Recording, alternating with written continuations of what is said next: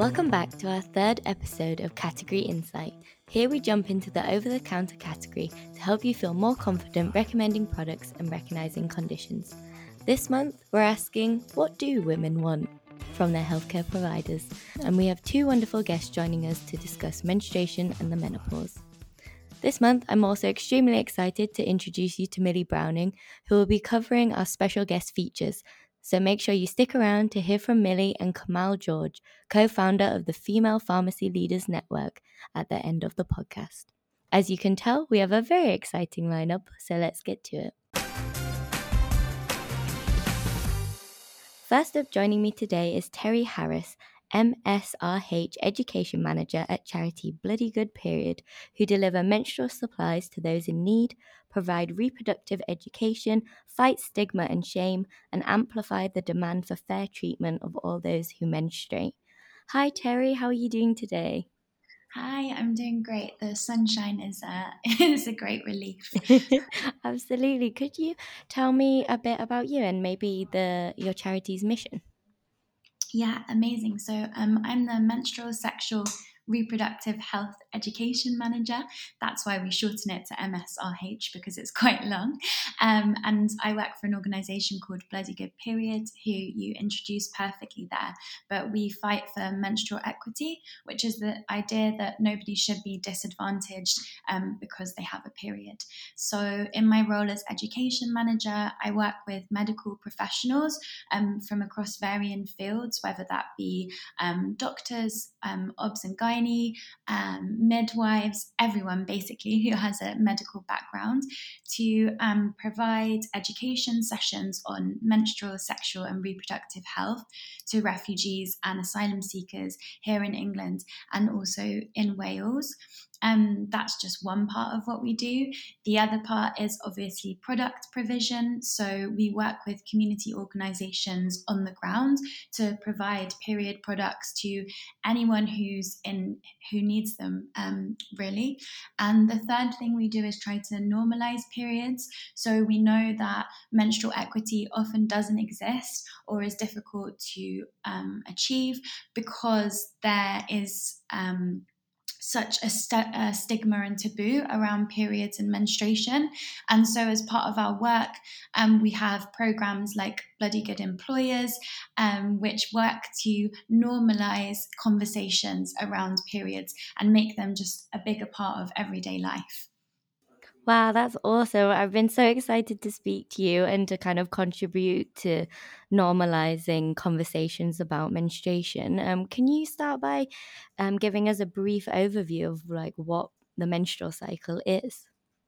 Absolutely. And I think that this is such an important question because of the stigma and taboo. Often people think that the menstrual cycle is just the period, so the part that we bleed. But in fact, the period is just the first phase of the menstrual cycle. And the menstrual cycle is actually made up of 4 stages. And those 4 stages can kind of be split into two cycles. So these cycles are the brain, the ovary, and the uterus all working together and communicating through hormones and chemical signals that are being sent all around the body. So the period, which is kind of the part that everybody knows, is the first day of your menstrual cycle. And your menstrual cycle will end when your period starts again. So for many people, this is around 28 days. That's the kind of average, but it can be anywhere between 21 and 38 days. So your menstrual cycle is basically the date of your first period until you start your period again. And the kind of length of your period, how heavy it can be, all of these things that are attached to your period can change over time.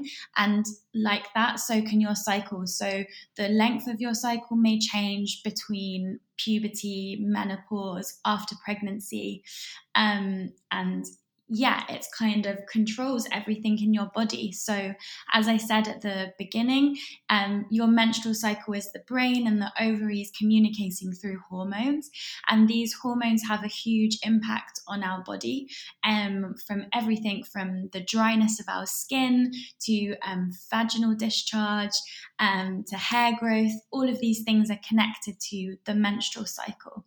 And I think it's important to know that, as I said, the menstrual cycle is split into these 4 phases. And we can kind of think of these 4 phases in 2 parts. The first part of the cycle is when the period starts, and it's all about preparing the egg to be released from the ovary and building the lining of the uterus so that if a person becomes pregnant, that egg can be nice and cushioned and be kept safe in the uterus. And then roughly 2 weeks after that, the second part of the cycle prepares. So this is phase 3 and 4, and this is all about the body preparing to accept a fertilized egg if a person becomes pregnant, or to release that egg and start the next cycle. So it's a really it's a really varied process, and it's quite large. But I think the most important thing to know is that it's not just a period, but 4 phases.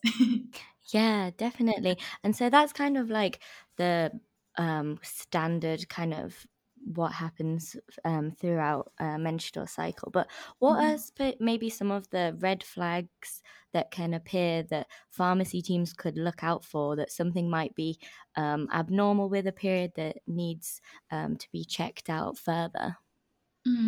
Something I always say is that if your period or menstrual cycle is having an impact on your everyday life, then that's a red flag and should be something that you talk to a medical professional about. And what I mean about that is we're often told that period pain is normal. And so a lot of people will suffer in silence with excruciating period pain.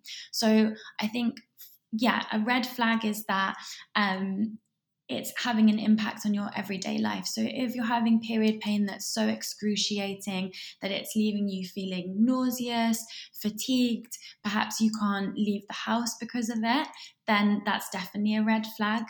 Another thing is around the heaviness of your period. So everybody is completely different, and so is everybody's menstrual cycle and period. And some people will be lucky to have a very light menstrual flow, but others may not. However, if you're having to change your period products once every hour, once every 2 hours, and if you're doing that, that's going to have an impact on your finances, but maybe also on your self-esteem and self-consciousness. If you're worried about leaking and maybe that has an impact on you leaving the house, then I definitely think that's also something to talk to a medical professional about.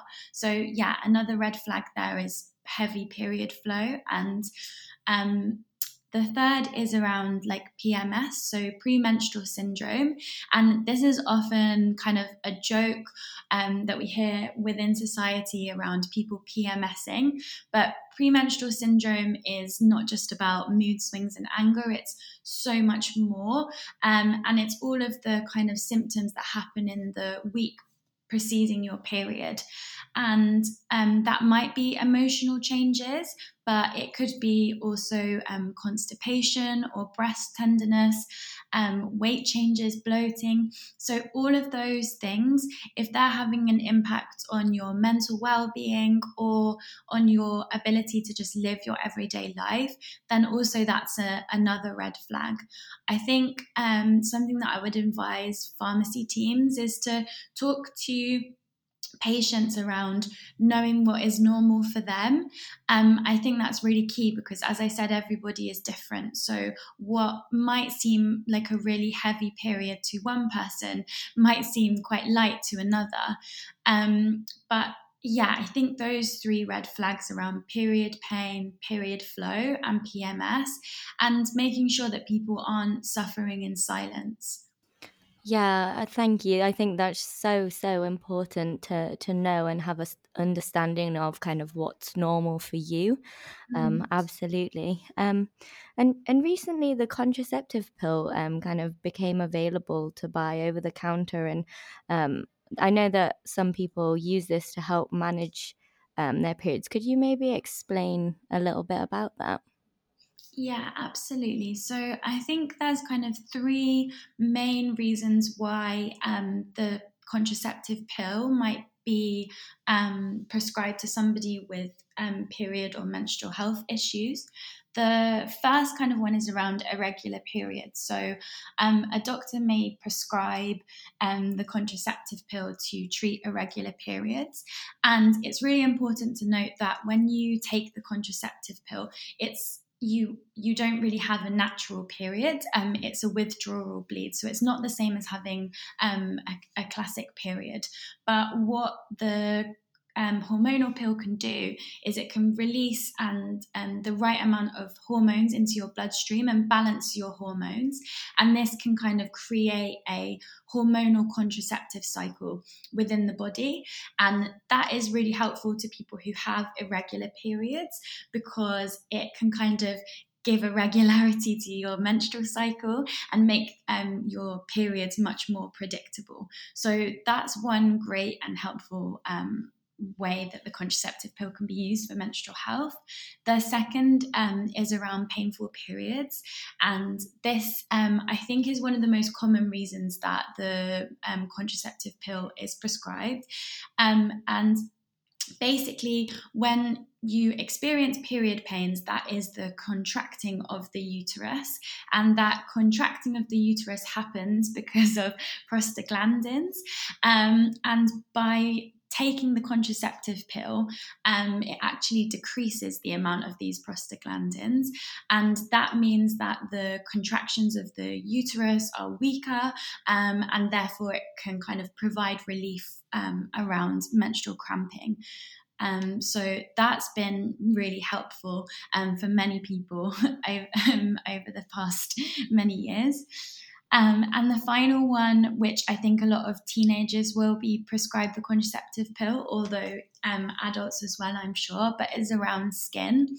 So often a high level of estrogen can cause acne, and a lot of birth control pills can kind of balance that because they contain both estrogen and progestin, and those can be used to treat acne, and also kind of hair growth in unusual places or unwanted places, and also for hair loss as well. So I think, a lot of young people will know or have been prescribed birth control for skin and acne, and it is a very good solution for that.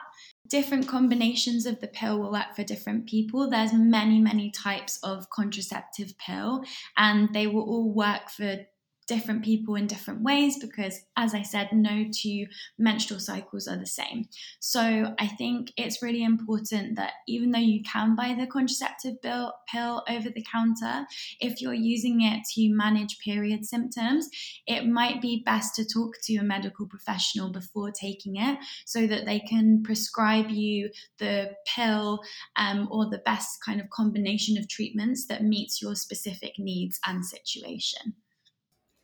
Yeah, absolutely. And to further that, each person that menstruates is obviously so different, and I think it's really good for people to have access to and be aware of all the kind of sanitary products that are available and kind of Mhm. suit them. And what should pharmacy teams be? What products should pharmacy teams be aware of and be kind of stocking in the pharmacy?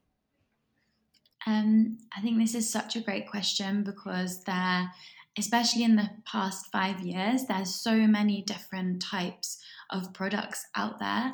I think something to be aware of as a pharmacy team is to really promote a kind of no judgment, like choice-based approach. So, if young people come in asking for period products or want a little bit of a discussion around it, not presuming that they shouldn't use internal products like like tampons and menstrual cups. But there is so much choice now. I think a lot of people are looking for more eco-friendly options. So those might range from kind of organic tampons and pads, tampons that don't use plastic applicators but use cardboard ones, all the way to kind of the reusable products. So menstrual cups, which are silicone cups that are very flexible, that are inserted into the body and removed after between 6 to 12 hours. It depends on the brand. And then they can be rinsed and reused during each period. They just need to be sterilised at the end of each period. And then there's also options such as reusable pants and reusable pads, which are fabric versions of the classic pad, or just a pair of knickers or pants that have special materials in the inside for absorbing blood. So I think to be aware of especially menstrual cups and the reusable products and how they work. And I know that when you purchase products, there's definitely a lot of information on those companies' websites about how to use them. So I would ask pharmacy teams to be aware of these kind of new products. And if you're stocking them, to just knowledge up a little bit and be able to answer any questions on those. The second thing I would really like pharmacy teams to be aware of is toxic shock syndrome. So this is something that happens when kind of bacteria from the outside of the body gets in the inside of the body. And this often happens with, most commonly, tampons. That's where we most likely have heard this term before.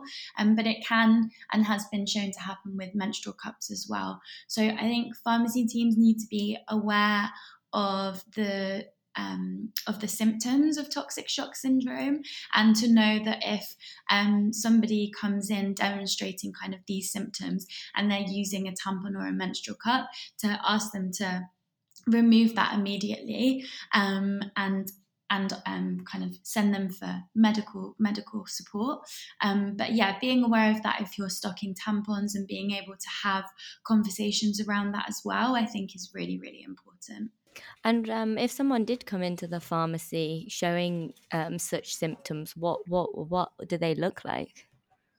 So for toxic shock syndrome, there's usually like a high fever, sometimes nausea, and vomiting as well. So I think if anyone comes in who is menstruating and has a tampon in, and is experiencing high fever and nausea, it could not be toxic shock syndrome, but just to be aware that those are some of the symptoms and to get them to remove that internal product straight away. That's great. Thank you so much. And finally, Terry, where can pharmacy teams signpost people to for further support? So really, really good question. So I think the first thing I want to talk about is free period products. So since September last year, there are now free period products within schools. So if somebody who's under 18 comes in and is looking to either purchase period products or is asking where they can get free period products, I think really importantly to signpost them to school and let them know that they can get a range of products, including some of those reusable ones that I've spoken about, in their school. I think for older people who might need free access to period products, signposting to organisations like Tricky Period and also food banks as well. Those two organisations are best placed to provide free period products. Obviously, we provide free period products at Bloody Good Period, but we provide these through local community organisations. So if you're looking to signpost patients, then definitely signposting to food banks or organisations like Tricky Period. There is also an amazing organisation called Beauty Bank that I would refer anyone to who's looking for hygiene products, such as soap or any washes. That's just a great space for anybody in need for those products who can't afford them. Um, and I just want to mention some really great resources that are there online. So I know that pharmacy teams are going to be very, very busy, and might not have the time or the capacity to answer all of the questions on periods that people might have. So I would ask them to signpost to online resources like Hello Clue, which is a period tracking app that allows people to monitor their symptoms, and also the length of their period and lots of other things around the menstrual cycle. But through that app, they also offer an encyclopedia of menstrual health knowledge, and it has lots of frequently asked questions and answers to those questions as well that are really, really useful for the general public to kind of understand more about periods. And Menstrual Matters as well, which has been set up by an amazing person called Dr. Sally King. And I would really recommend pharmacy teams using that as a kind of knowledge base to either improve their own knowledge or signpost people to. This kind of takes a medical approach and looks at symptoms around the menstrual cycle and how best to support people experiencing those. And also an amazing organisation called London in Your Language, which has free translated sexual and reproductive health videos and information on its website and YouTube channel. This is especially important for people whose first language is in English, and I really, really promote this website because I think it's amazing at signposting people to NHS services here in the UK, and also making it really, really accessible and easy for those people to use. The final shout out I'm going to give is to our Bloody Good Employers program, which I think I touched on at the beginning. But if, as a pharmacy team, this has kind of excited you about learning more about menstrual health or periods, our Bloody Good Employers program is a way for you to normalize menstrual health conversations within your teams. It's a great support. We provide 3 sessions and further support during this time, all around making your workspace more period positive and more inclusive for those who menstruate. So I would really recommend taking a look at our Bloody Good Employers program as well. Wow, thank you so much, Terry. You've given us absolutely loads there. And it's honestly so uplifting to hear that there are so many points to access information, but also products themselves. Because I just think, especially people in the UK still think that access to physical sanitary products isn't a problem, but it really is. Period poverty is a real thing. So thank you so much for mentioning that. And thank you so much for your time. It's been absolutely wonderful to speak to you. So thank you. Thank you. Great to speak to you too. And I hope we've managed to support some pharmacy teams out there. Now we are moving on from menstruation to what for most women comes next, which is the menopause. Approximately 13 million women in the UK are either peri or postmenopausal. So to discuss how pharmacy teams can provide support, I'd like to welcome Diane Danzebrink, founder of Menopause Support, which is an organization that provides private support via telephone and video consultation, bespoke menopause training days, as well as being home to the national #MakeMenopauseMatter campaign. Hi, Diane. Welcome to the podcast. How are you today? Hi, Monica. Thank you so much for inviting me. Well, thank you. Thank you. I'm so excited to have you on the podcast today. Could you maybe tell us a little bit about you and the work that you do? Yeah, sure. So as you said, I'm the founder of menopausesupport.co.uk and the Make Menopause Matter campaign. And how I suppose, come to do what I do is both a personal and a professional interest. So back in 2012, I had to have a total hysterectomy, which put me into surgical menopause. Unfortunately, prior to or post my surgery, I wasn't given any information about all the potential symptoms of menopause or of going into a surgical menopause, which is a sort of drastic loss of estrogen at the time of surgery. Um, and so, consequently, for me, I left hospital thinking that I might have some hot flushes and I knew that I wouldn't have any more periods, but I didn't know any more than that. Um, Unfortunately, after about 3 months, um, I was hit very hard by the psychological symptoms of menopause, which I had no idea were related. So, crushing anxiety, low mood, um, very emotional, lots of crying, huge loss of confidence, panic attacks, not wanting to leave the house, having to stop work, etc., etc. And I felt like I was going mad, which was not a very nice place to be. Um, Very, very long story short, that resulted in me coming to a very dark place in my life where I came very close to taking my life. Um, at that point, my husband, who had been trying to persuade me to go and see my GP for many, many weeks, took over. And he, in fact, booked an appointment with the GP, and I went along with him that evening to see her.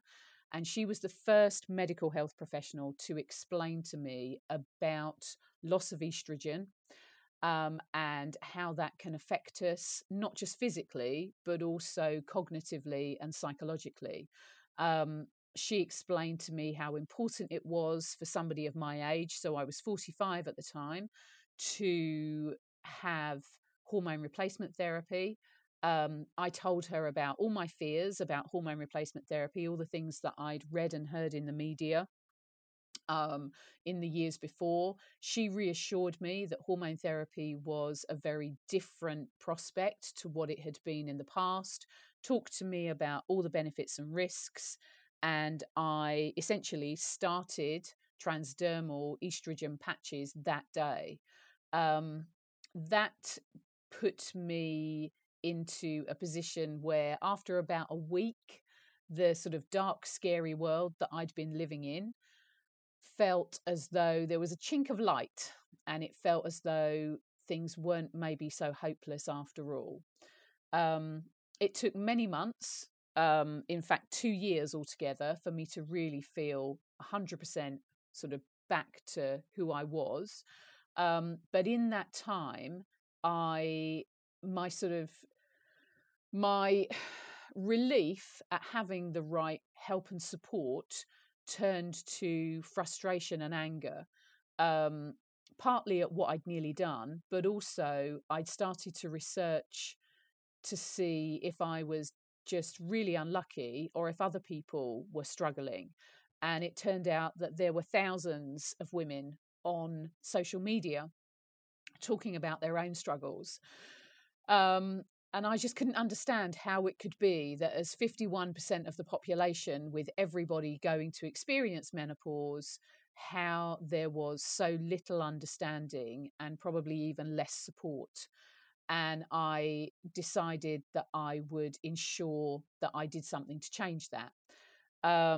So, as I say, that's really sort of what led to me starting menopause support, which initially started as me just counseling women one to one, and trying to share as much information and resources as I could via that platform. I then started a Facebook group called the Menopause Support Network, which now supports just under 28,000 women. Um, and then in October 2018, launched the National Make Menopause Matter campaign in Westminster. The campaign has three aims. The first is to have mandatory menopause training for all our GPs and medical students. The second is to have better menopause guidance and support in every workplace.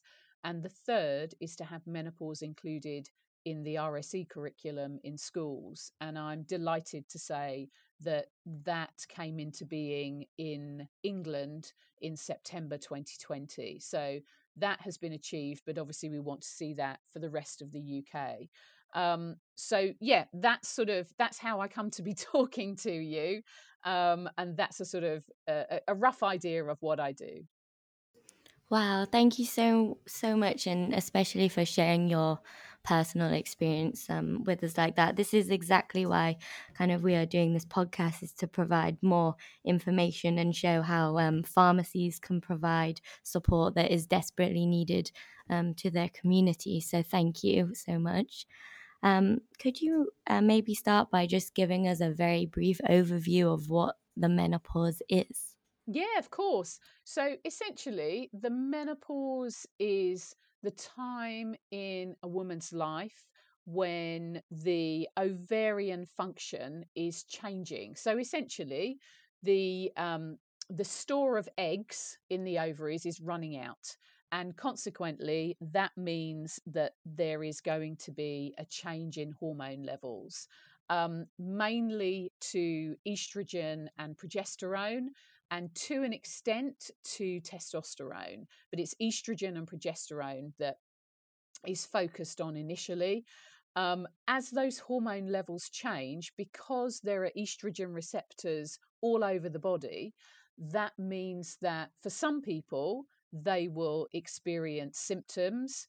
For probably a minority, they will go through the perimenopausal into the postmenopausal phase with very few symptoms. All they will notice is that at some point periods will end. So, for the vast majority, periods will stop in the early 50s, between 51 and 52. Once you've had no periods for 12 months, that's called postmenopause. So that's the sort of natural menopause transition. Um, it could also be that you're somebody who goes into a surgical menopause, so you have both of your ovaries removed. That's called a bilateral oophorectomy. You could go into what's called an induced menopause or a medical menopause, which is where ovarian function is suppressed for a medical reason. So perhaps you have severe endometriosis, or perhaps you suffer from premenstrual dysphoric disorder. Um, it could happen because you're having treatment, perhaps for a form of cancer, and the chemotherapy medication is having an effect on your ovarian function. And there is a proportion of women under the age of 40 who will experience what's called POI, or premature ovarian insufficiency. So that's when ovarian function changes quite dramatically before the natural age of menopause. So we know that approximately 1 in 100 under the age of 40 will experience POI, 1 in 1,000 under 30, and in fact 1 in 10,000 under 20. So the youngest women that I've counselled personally is 17. The youngest female that we're aware of who has experienced POI is 12. So very rare in those cases, but 1 in 100 under 40, not so rare. And in all of those situations, as I say, approximately 1 in 4 will have very few symptoms, 3 in 4 do have symptoms, and 1 in 4 will describe those symptoms as debilitating, so severely affecting quality of life in some way, shape, or form. And the average length of perimenopause, so that's from your first symptom all the way through to sort of menopause, which is that 12 months and 1 day without a period, on average is around 4 to 8 years. And most women will be perimenopausal by the time they're 45, and symptoms typically start in the early 40s. And as I said, symptoms can be varied. They really break down into 3 categories. We have physical, cognitive, and psychological. So, cognitive symptoms, things like changes to memory and concentration.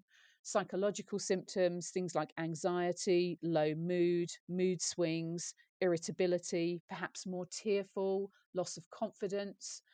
And then physical symptoms, the ones that everybody knows about, are the hot flushes and night sweats, but also things like heart palpitations, joint or muscle pain, changes to periods, perhaps dry, itchy skin, dry eyes, and then the symptoms that absolutely nobody really wants to talk about, which are the intimate symptoms, or which we call genitourinary symptoms. So things like urinary frequency, urgency, increased urinary tract infections, or the vulval and vaginal symptoms, so dryness, soreness, irritation, etc. Many, unfortunately, suffer with those and go on and suffer in silence. We know that from studies that approximately 70% of women, as they go into their postmenopause, will experience those genitourinary symptoms, and tragically, only around 7% will ever seek any treatment for them. And what treatment is there available, and what kind of self-care advice can pharmacy teams to give to those experiencing these symptoms? Yeah, so as far as treatments are concerned, we have NICE guidance, which is very clear that first line treatment for menopause symptoms is hormone replacement therapy, which many pharmacists will be very familiar with prescribing to women. So hormone replacement therapy comes in many different forms.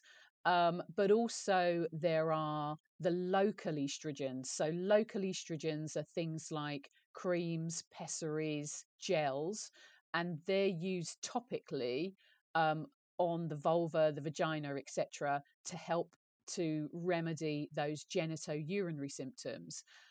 There are other medications, again, that pharmacists will be aware of prescribing occasionally, that GPs can prescribe. They're generally things that are given to women who either don't want hormone replacement therapy or for a medical reason can't have it. So there is a range of medications that doctors can prescribe. But then, as far as how pharmacists can help, I think one of the key things is there is still such a lack of information out there, of good factual evidence-based information out there about menopause, the transition of menopause. So a lot of people have never heard the word perimenopause. So perimenopause, menopause, postmenopause, understanding that it's not just hot flushes and it doesn't just happen to women in their 50s. Very many women in their 40s will be experiencing those perimenopausal symptoms. But also, perhaps for those who choose not to go the medication route, pharmacists can certainly be helpful in sharing, as I say, factual, evidence based information about what potential alternatives people could think about.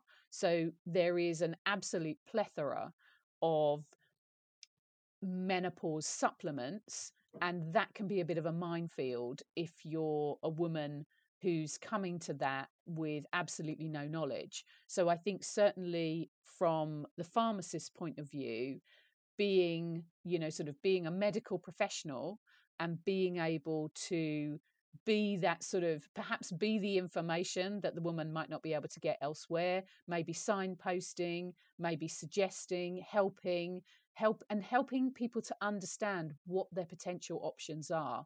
I think they can all be really helpful. And then particularly around those genitourinary symptoms,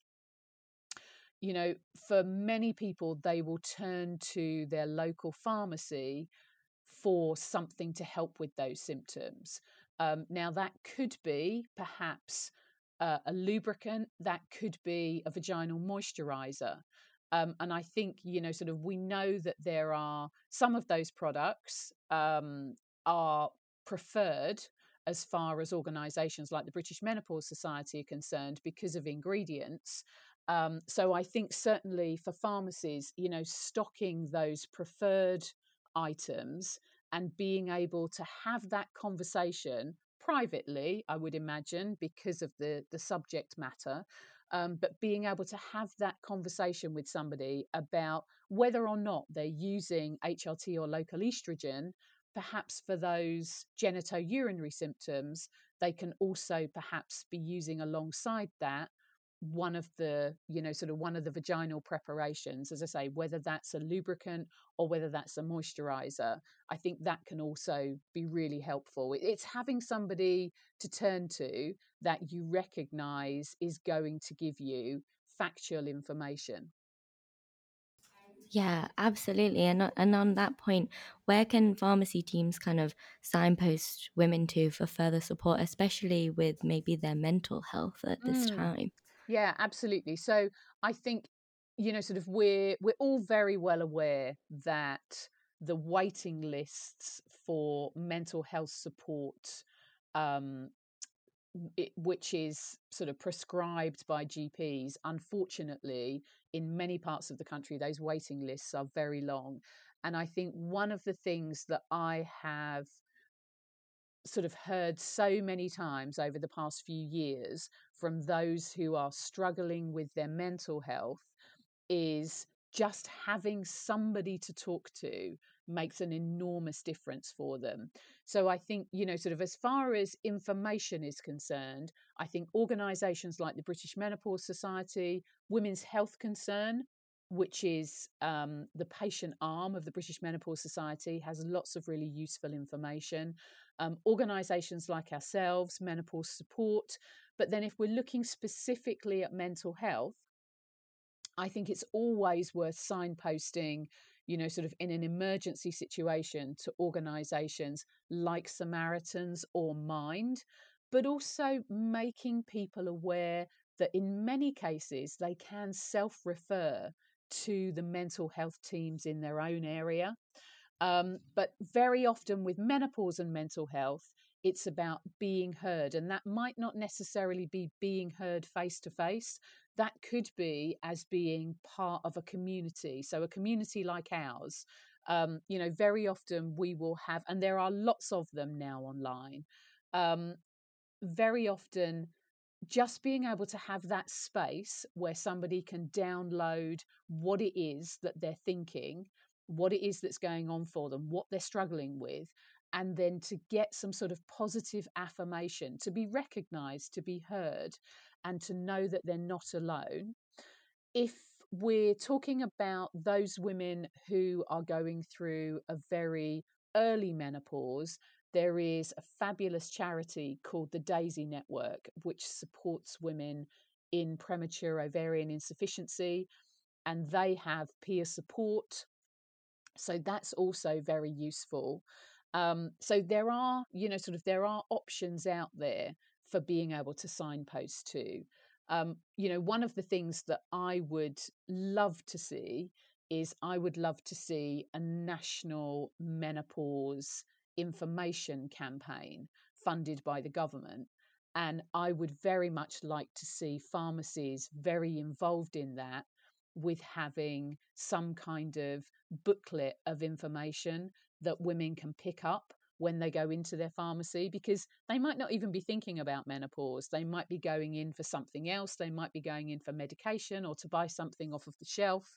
But actually to have that there, because we know that many GP practices don't have any information booklets about menopause. So actually being able to have them out in the community amongst our community pharmacies, I think that would be hugely helpful. Yeah, absolutely. Thank you so much, Diane. It's been an absolute pleasure to speak to you today. My pleasure. Thank you so much to Terry and Diane for improving our understanding of how pharmacy teams can support menstruation and the menopause in the pharmacy. Next, we hear from Millie and Kamal. Joining me today is Kamal George. Kamal is a pharmacist and certified health and wellbeing coach, also known as the Holistic Pharmacist. Most recently, Kamal, alongside former pharmacist, now self-leadership trainer, speaker and certified professional coach Harpreet Chana, and independent community pharmacy contractor and ROE judge Reena Barai, founded the Female Pharmacy Leaders Network, which has just celebrated its 1-year anniversary. The network is made up of voluntary pharmacy professionals from across the sector who have come together to help find, develop, and practice everyday courage amongst female pharmacy professionals so that they can become the next healthcare leaders. Hi, Kamal. Thank you for joining me today. How are you? Thank you for having me, Millie. Yes, I'm really well, thank you. Fantastic. And just to get started, could you tell me a little bit about you and your career so far? Yeah, sure. So I am a pharmacy business strategist and coach. I have been helping pharmacy professionals, I suppose, most of my career, I would say. I knew from a very early stage in my career that I wanted to do something for pharmacy rather than working in pharmacy. And that took me on a very different career path, I suppose. Started off as a hospital pharmacist many, many years ago, and then fairly quickly moved into community pharmacy. And most of my career I've spent at national level, so both at the MPA and at PSNC. And I was the first, and even though it feels really weird saying this, I was actually the first Asian female pharmacist to hold a head of department position at the Pharmaceutical Services Negotiating Committee. Oh, wow. Which at the time I wasn't really aware of. I just kind of went and did my role there as head of dispensing and supply and didn't really think much of it. And it wasn't until Rena approached me last year to say, I would really like to create a network that supports females getting into leadership positions in the profession. Would you like to join me on that journey? That I really kind of realised that's what had happened in my career. So that's, I guess that's me in a very quick nutshell. That's great, thank you. And so was that how the idea for female pharmacy leaders network came about? Yeah, it was. Yeah. So Rena had approached me and said, and she knew we'd known of each other, but we'd not really worked together. And she had approached me and said, I'm obviously the first Asian female pharmacist to hold a position both on the NPA board and PSNC, and I don't want to be the last. And we had a discussion about how we could potentially support other pharmacists particularly from minority backgrounds, women of colour, to reach those leadership positions. And she had the idea of doing an event for International Women's Day. So the NHS were doing this big online event for International Women's Day last year, which was an event around everyday courage. And she said, would you like to come, co-host a panel discussion with me? And we'll put forward a pitch for one of the sessions. It was an unconference, so anybody could put forward their ideas of discussion topics. And we did that, and we were accepted. And we created the panel discussion. We had three incredible pharmacists, Sadina Agama Tassay, who's obviously now our PS board member, and Helen Kilminster join us. And so myself, Rena, and Harpreet, the three of us came together to run that panel discussion. And we knew that from having created that panel, and we'd need to do something off the back of it. We'd need to create a space for us to come back and continue the conversation that we were going to initiate on that day. And that's really how the Female Pharmacy Leaders Network came about, because we knew that people would want somewhere to talk about how we can support each other to get to leadership positions. And it's all kind of happened fairly organically, to be honest. That's amazing. That's the best way. So would you say that would be the main aim of the network then, to promote women of colour particularly into leadership positions? Yeah, I mean, I'd never really looked at the numbers for a long time. I'd attended a few women in pharmacy events, and obviously very acutely aware of the fact that the profession is heavily made up of female pharmacists. But I wasn't really aware of the full numbers until I actually looked at the data. And 60% of the profession are female. 45% are of minority backgrounds. Black, Asian, minority, ethnic background. And yet, when you look at leadership, it's not reflected. And I know we've talked about this for a long time, but we felt like we wanted to create a space that would enable us to have some of those really kind of open discussions about the barriers that are preventing us from reaching those positions. And we wanted to create somewhere that female pharmacists from all backgrounds could come to and leave feeling really inspired and empowered and motivated and supported, knowing that they had other pharmacy professionals who were there to support them in whatever decisions they made in their careers. And that's really the aim. The aim is to help to find, develop and support, female pharmacists into leadership positions. Could you just tell me about a time that you've noticed the effect that the network is having on its members or across the sector? Anything that springs to mind? Yeah, I mean, I have to say, we've been really, really grateful to every single member of the network. We started off after the first International Women's Day event that we did. We had 40 people register for our first event, and it's just steadily grown since then. We've got almost 300 people who are registered as part of the network now. And over the course of this last year, we've been really, really amazed at how just having these conversations has led women in the profession to put themselves forward as, RPS board, for the RPS board elections. They've put themselves forward for, being part of expert committees. They are talking about diversity and inclusion in their workplaces. They are, speaking up about their own experiences. And to be honest, that we couldn't ask for anything more to happen from the community. That's exactly what we want to see. And one of the things that we feel really passionately about is sometimes in pharmacy we can feel really isolated. And what we've wanted to do is, and I always go back to this quote that Sadina says, because it really stuck with me from that very first panel discussion that we had. But she said that, when you don't feel like you have the courage, you have to borrow other people's courage. And I like to think that that's what we do in our meetups, that we share our courage so that others can borrow that and take that back to their workplaces. Yeah, I've been to a couple of the meetups now, and I'd say you definitely do that.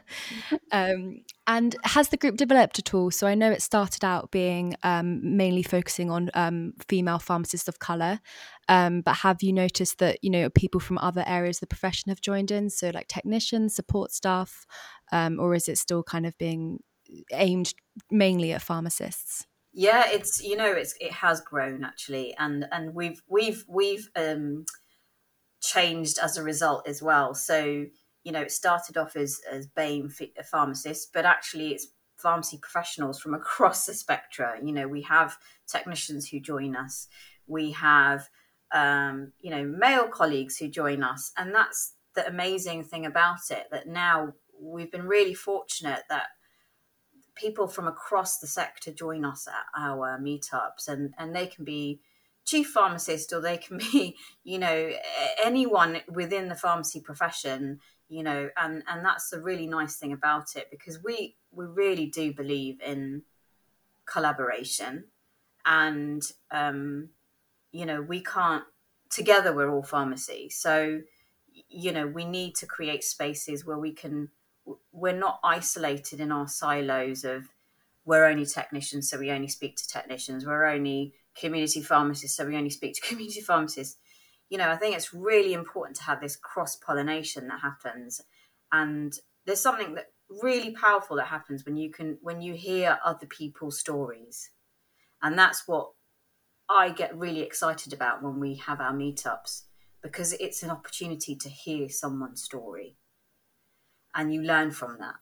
So it's grown. We were called the BAME, the Female BAME Pharmacist Leaders Network. We're now the Female Pharmacy Leaders Network, and I think we purposefully kept female because we are still underrepresented at females are still underrepresented at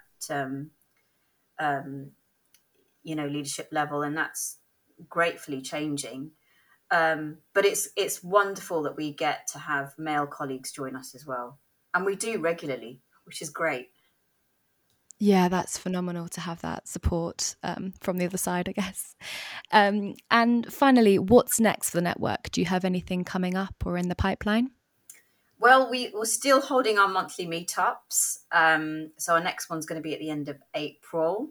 And we would like to do something in person. So watch this space. We run the network, in our spare time, so to speak. So we try to create as many interactive, meetups as we can throughout the year. And to be honest, collaboration, go back to what I was saying earlier about collaboration. I'm really, really keen on collaborating. Really fortunate that we could do that for International Women's Day this year with the RPS and Amen over there, and it was a fantastic event, and we really enjoyed it. And we hope to be able to run more collaborative events with other networks this year. So yeah, lots of fun things in the pipeline. Definitely watch this space. Well, that's great. Thank you so much. I can't wait to see where the network goes next. Thank you so much for speaking with me. Thank you so much for having me, Millie. It's been a pleasure. Thank you so much to all our guests on the podcast this month. Women's health is obviously an unbelievably broad topic, but I hope we've managed to give you a better understanding of these two specific areas. I hope Kamal's words have also left you feeling inspired and help you to continue to lift up your female colleagues you work alongside in the pharmacy. As always, check out the show notes below to find links to all the amazing resources we have discussed, and why not subscribe to the podcast? You've come this far already. We look forward to chatting again next month, but until then, I'm Monica West, and this is Category Insight.